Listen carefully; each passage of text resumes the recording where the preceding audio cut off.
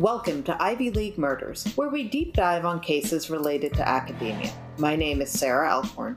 I'm a Harvard graduate and a private investigator. My name is Laura Rodriguez McDonald. I'm a University of Miami grad, longtime crime aficionado, and part of a fourth-generation NYPD family. Laura and I don't always agree on everything. With her NYPD roots and my criminal defense background, sometimes we find ourselves on opposite sides of the jury. We do share a mutual passion for crime solving, and we both grew up in Cambridge, steps away from Harvard University.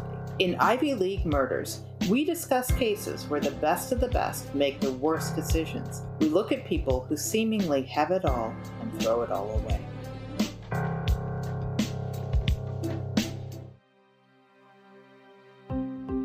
I first heard about the Jane Britton case through a relative of mine. What struck me about the case was, of course, a Harvard connection with Jane. She was a graduate student at Harvard.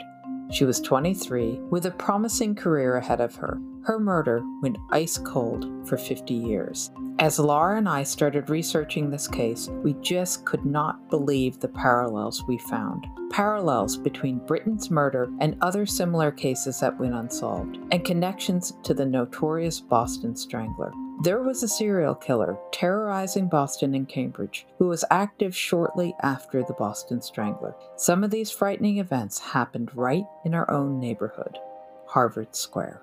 Harvard Square is sort of near and dear to my heart, I have to say, because I think, Laura and I both spent or misspent our youth in Harvard Square. Right, and Sarah, you probably misspent your more than your youth because you went to Harvard. Yes, that's true. I still consider that my youth. Yeah. You know, and Harvard Square is funny. It's changed over the years. It has changed. We should say Sarah and I went to high school a block from Harvard Square. Right.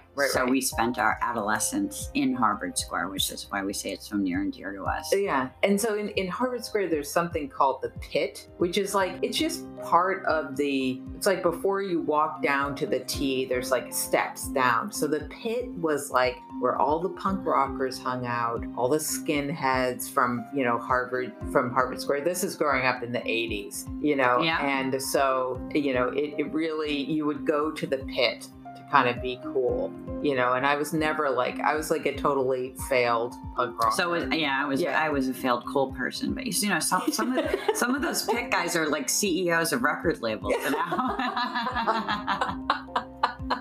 And Harvard Square has changed a lot, I have to say. It used to be really funky. And I feel like it's just become kind of an outdoor mall. I hate to say it, but it's so like fancy and precious, and like they lost all the character from it, I feel like. They just let like every big box store come in. I think that's the real estate. When we were growing up, all those stores in Harvard Square were mom and pop stores. I mean, I worked at a little store in Harvard Square. It was privately owned by, and that was... You can say the name. I worked at Dance Plus in Harvard Square. And I mean, our owner... Laura's the cool kid, okay. And no, you were the cool kid if you worked at like Steve's.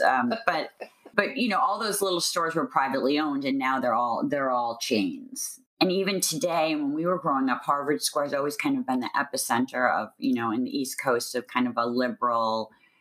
kind of where you go with different ideas, and if you want to be different. It's called the People's Republic of Cambridge. Yes.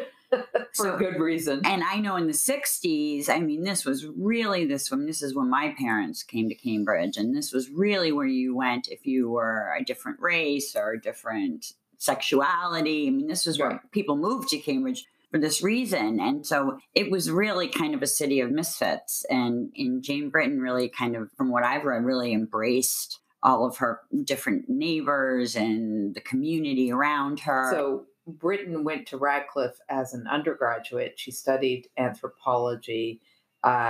She went to Harvard as a graduate student. So at the time of her murder, she was an anthropology graduate student. She had gone to Iran. She had found quite an interesting Neolithic statue And she was a very serious student. She came from a very academic family. She did. Both her parents were professors at Radcliffe. That's right. So she came from a very academic background. She had gone to Dana Hall, which is a private school in Wellesley, Massachusetts, for high school. So she had come from a very academic background. Yeah. And if you look at the pictures of Britton, she has this sort of wistful, kind of intelligent, very pretty face. She just looks wistful to me. It's hard to explain. But in reading about her, she really came alive for me because she was also, I mean, I think she liked listening to Bach. She was very intellectual, but she was also, for all accounts, she was very funny. She was very open-minded. She had a lot of different friends. She wasn't just sort of like a Harvard snot. Her apartment was a little bit messy. She struggled with her weight. Like she was like very right, like all of us. Right. Britton must have really felt like she had a lot to prove. Especially in the 60s. Yeah, late 60s. You're in basically I bet you an all-male field.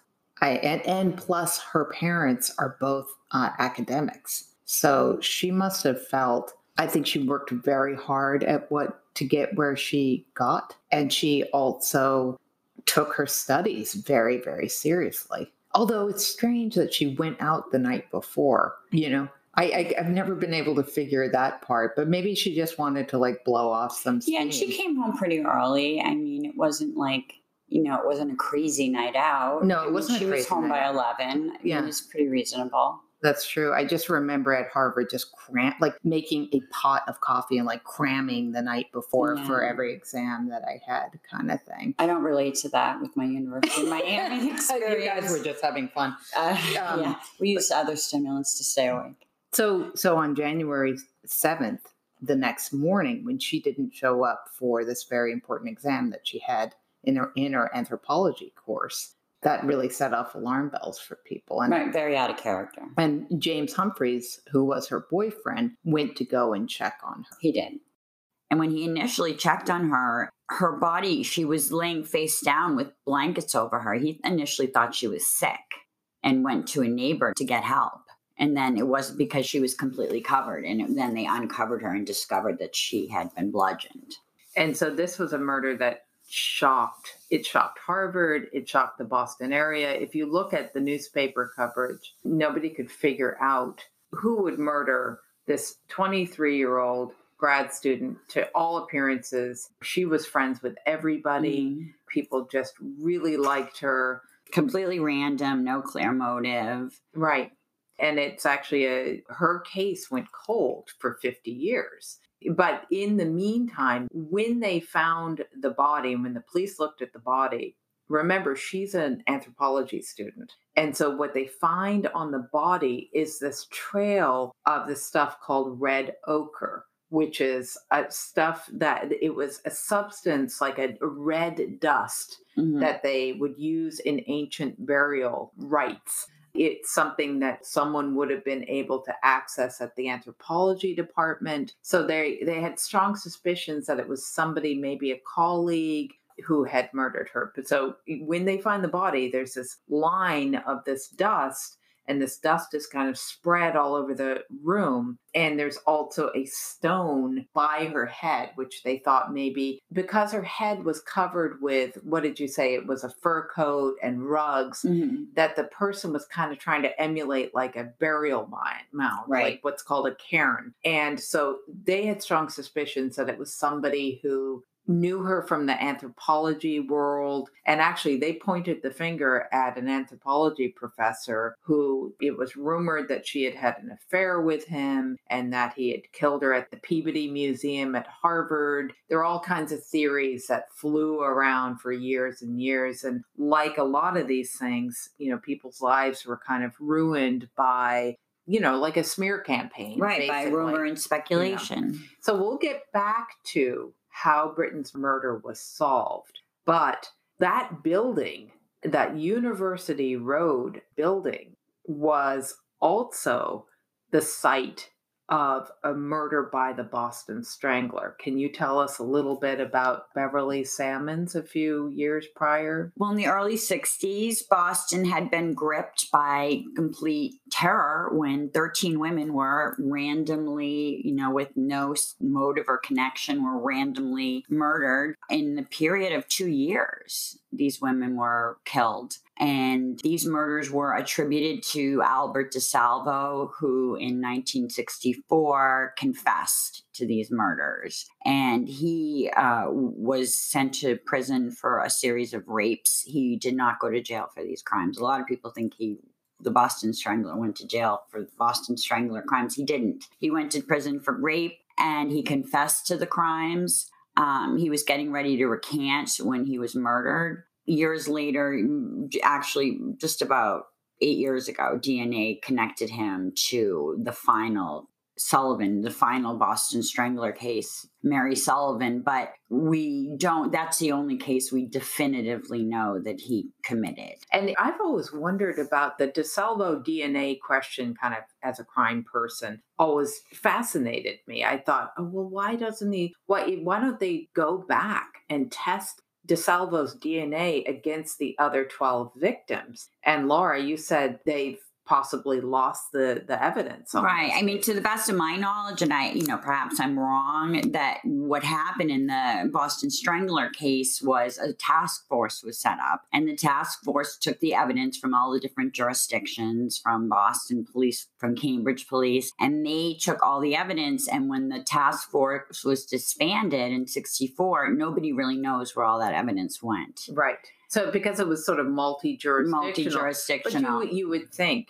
though, that there would be an absolute law. I think also Boston probably was. I think DeSalvo did at least some of those murders. I believe he did at least 3, and I think a lot of people agree at least 3. But there are definitely, I think, will always be doubt about the others. Now, in Mary Sullivan's case, they found a blanket and they were able to test it, and they had to get DNA from DeSalvo's nephew to make that, because they had none of DeSalvo's DNA. But that question... And that was not voluntary, the way they got... It wasn't. It was controversial. They stalked this guy. He never committed a crime. Right. He was not in the system. But they grabbed a water bottle.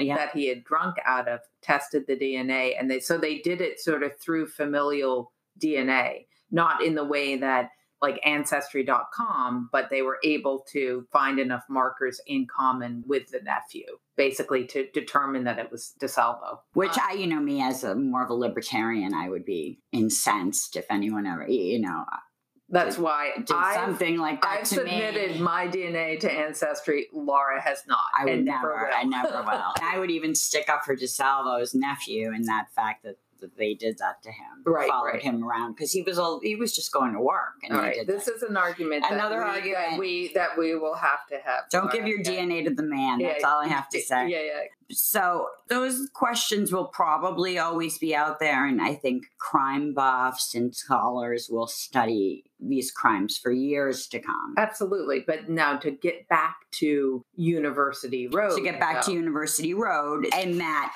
exact building, May 6, 1963, right. There was a murder in that exact building. In a million years, what are the odds?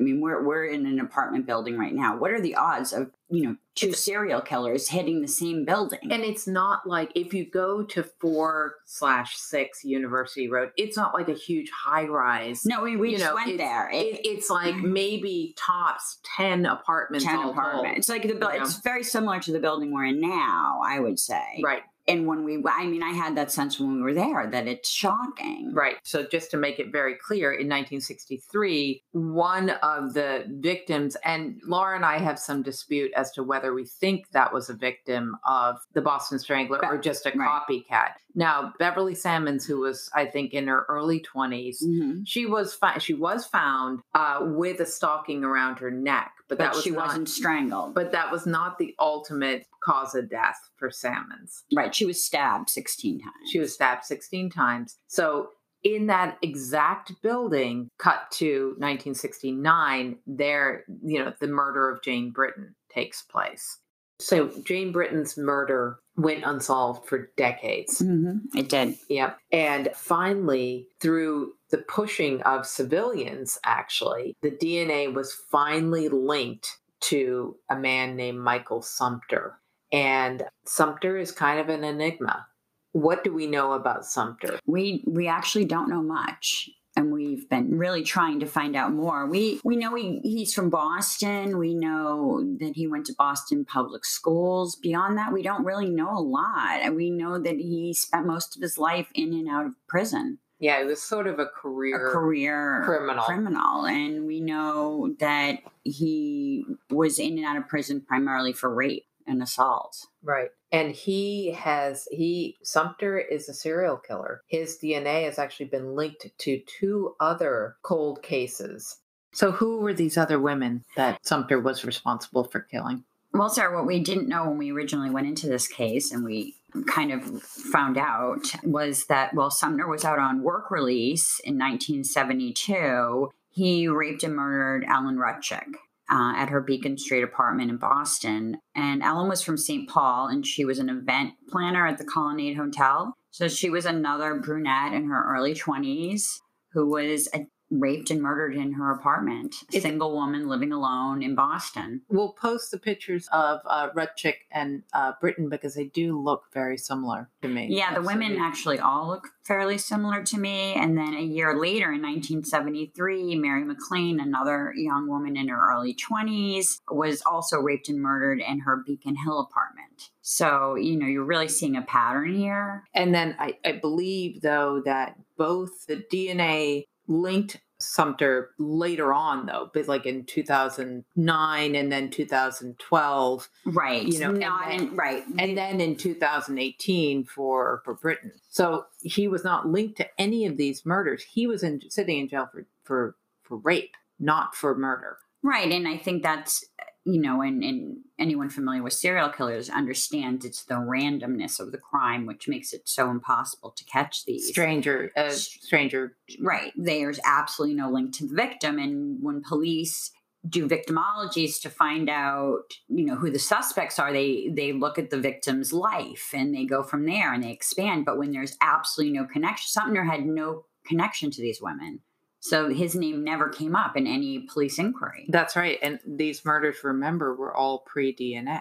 Pre-DNA, right. So, but he was never, ever a suspect. But the terrifying thing is he, in 2001, he was paroled on those rape charges that he had been in jail for 15 years or however long it was. But he died of cancer in 2001. So had he not been, who knows, if he had been healthy and gotten out of jail, he was only 54 when he got out of jail, he could have continued along his path, but he happened to die. Well, I mean, I happen to think there's a lot more victims in this. I don't think you go have an MO like his. And I mean, he liked young brunette women. I don't think that you just randomly kill, at 3-year intervals. I mean, I think a lot of his crimes probably had to do with when he was out of prison. But I mean, we see other crimes. We have another crime a month after Jane Britton's crime. We have one a half a mile away. Yeah. That looks similar. So, and we see other ones in the 70s that look similar. We just don't have DNA matches. Right. So it wouldn't surprise me if in coming years we see more connected to Sumter. I just find it very, very interesting that there hasn't been any interest in who this man is as a person. None. He's a serial killer. And there is literally nothing about his life. We don't know what his family life was like. We don't know what his IQ was. Nothing. We don't know if he was in prison and he had a bunch of D reports, which are disciplinary reports. There is nothing, there's nothing about this guy. And I mean, I personally think he chose the university location because it had been the location of a Boston Strangler victim. Yeah. Laura and I believe that Sumter was a career criminal. He was, the Boston Strangler, you could not live in Boston or grow up in Boston during the 60s and not have been inundated with Boston Strangler news, I don't think. And plus, as you said, the Tony Curtis movie about the Boston Strangler came out in 68, and Sumter would have been 21 at that time. Laura and I think that he was inspired by the Boston Strangler. Right. And he would have already been, having, deviant thoughts, probably already been assaulting women far before that. Yes. I'm not saying that any of this was causation. I mean, I think he would have already been doing those things. And then this was just... Because what is the likelihood that two serial killers hit that same building, that University Road address? And Laura and I think that maybe it was his homage to the Boston Strangler. It was Sumter's nod to the Boston Strangler. Well, I mean, I think your odds of being, interacting with a serial killer are like, 5 zeros and then a 9. Right. 0.00009. Yes, right. It's actually very, very rare. So to have 2 in one building, I mean, just the odds, I can't even fathom the odds. It's just so unlikely. Right. So, I mean, I think that it was probably, in my opinion, definitely that building was chosen, I believe, because of, the prior victim, because of Beverly Salmons. So but even the murder of Beverly Salmons, she was not strictly strangled. It wasn't really the Boston Strangler MO.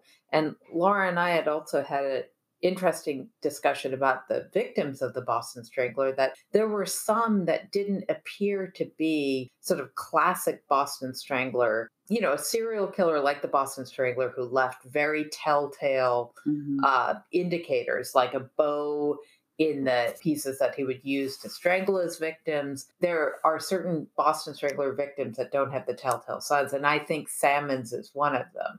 She was stabbed, first of all. And that's what's led to this mystery and mystique of the Boston Strangler case for so many years. And there's actually a good podcast out right now called Strangler, and it's 12 parts, which just explores the Boston Strangler case. So anyone who wants to deep dive into the Boston Strangler case, it's a great way to do it, because they really deep dive into the specifics of the case and whether DeSalvo was so I suggest that podcast to anyone who wants to go deeper into the case. The Boston Strangler case is fascinating. A very interesting case, but very, very complex. Right. So I won't go into it at much deeper here, but if you want to go into it deeper, I suggest that. Yeah, I definitely. The other thing is, too, that like DeSalvo, Sumter's DNA was identified by familial DNA. It was not, he was dead, gone, buried, right, by 2001. So he's been dead ever since these murders have been discovered. Basically. Right. So he was never identified as a killer in his lifetime. Right. And understand that this is still very much an active investigation for Laura and I. And we invite anybody who knew the Sumters, has any information about this guy, any cold cases that seem to fit this MO, because during the course of research, we have found another murder that occurred 1 month after Jane Britton's murder. Exactly 1 month. Yep. And it was on a Tuesday, like Britton's murder. It was on Linnean Street, which is less than a quarter mile from the University Road apartments. And the woman's name was Ada Bean. She was a 50-year-old widow living in Cambridge. And she is found in exactly the same way that Jane Britton was, in terms of her nightgown had been hiked up. Mm-hmm. She had been bludgeoned. Her head had been covered with, I think, coats and blankets, kind of the same burial mound type of thing. So we believe that Sumter would be a very viable suspect in that murder. And we're also wondering whether his DNA has ever been tested against that. Right, or if they have any DNA. Right. If they have any DNA. And I'm not sure that Ada Bean was sexually assaulted. And, But if her nightgown is hiked up. If her nightgown is hiked, it was a sexual crime. And, But I think Sumter was primarily a rapist. And that's a really good point. Mm-hmm. That I think that he was a rapist who sort of graduated to killing. He escalated. Yeah. And then I think once he escalated, and that's why I have a hard time believing that he only committed these 3 murders. I think once you escalate, you often don't de-escalate. and leave living, he went to prison because he left living victims, and then he escalates to murder. Right. So it's hard for me to believe that there were not more than 3 victims. And so we're deep diving into Sumter to try to find if there are any other victims who fit this bill. Audubon is older than the other 3 victims, but also like DeSalvo. I mean, DeSalvo's victims, or the Boston Stranglers victims, are all over the map. They're different ages, they're different races, but he was an opportunistic. That apparently part of the reason why his victims are different is that he would just look at buzzers, find a woman's name and buzz it. And DeSalvo would go in and pretend to be, hey, ma'am, you've got a gas leak. The super told me to come and check it out. The woman would let him into the apartment and get killed, basically. I think Sumter was just kind of a B&E artist. Apparently, though, with Ada Bean, the person who killed her forced his way into her place. So we're trying to drill down on Sumter, figure out when he was on furlough or out of prison, what are other murders? Because I think your point is absolutely right. Serial murders, I think once they escalate, they don't just stop. Very rarely do they. But we need more information about Sumter. No, they stop when they're incarcerated or dead. The fact that this is not national news, that there was a serial killer running around a few years after the Boston Strangler. Yeah. Why is this not? It is not hyped. It is not, and we can't figure out why. Well, I think we would be remiss to say that he's not a sexy character. He's not interested. The press likes an interesting. But we don't know if he's a sexy character. Right? We don't know anything. The guy is an absolute enigma. He is an enigma. I mean, I would like to know more about him. Did he have an abusive childhood? What clicked for him? Was he intelligent? Was he an idiot? I mean, he's smart enough to get away with murder for decades on end. Well, he got away with murder his entire life because he never faced the consequences. So that we are also eagerly awaiting a book by a woman named Becky Cooper, who also went to Harvard. She's class of 2010. And she has written a book called We Keep the Dead Close. And this is coming out in November of this year. But this is very much an open case for us. We are inviting people to post stuff about Sumter. We're inviting people to just explore this with us, because we look at Ada Bean is a cold yet open case. So in other words, let's try to figure out who killed Ada Bean. Right. And we can revisit this case after the book comes out or when we get more information. Yeah. But otherwise, I'm telling you, coming from this case, I thought, okay, oh, great. I knew about the Britton murder. I knew about her connections to Harvard. I thought, okay, we'll have this prim little Harvard case that we'll talk about. And it has been, I'm thinking there's more out there. This is just sort of the tip of the iceberg. Well, and you're a private investigator, Sarah, so now you have a new pet project. I know, but I'm frustrated I couldn't find anything on Sumter. And I'm good at finding weird, obscure stuff. So we're going to keep digging. And we hopefully, with our Cambridge network, maybe somebody can help us find out some more about the victims or about someone. Yes, that's true. We didn't really talk about Rudchick and McLean, unfortunately, but I think we'll have a follow-up episode. We'll have, we'll earmark something for the future. Or we can revisit it with more information. Exactly. But in the meantime, you guys know that we have a Facebook page. You know that we have an Instagram. You Cambridge types, you Boston types who know anything about Sumter or anything about any cold cases that fit the same MO. I just want to deep dive on Sumter and find out more about him. So help us. Yes. Okay. Thanks. So we hope you've enjoyed this re-release of this episode. Keep in mind, this is part 1 of a 2-part series, and we are still investigating this case. So as always on Ivy League Murders, thank you so much for listening, and stay safe and stay curious. Murder.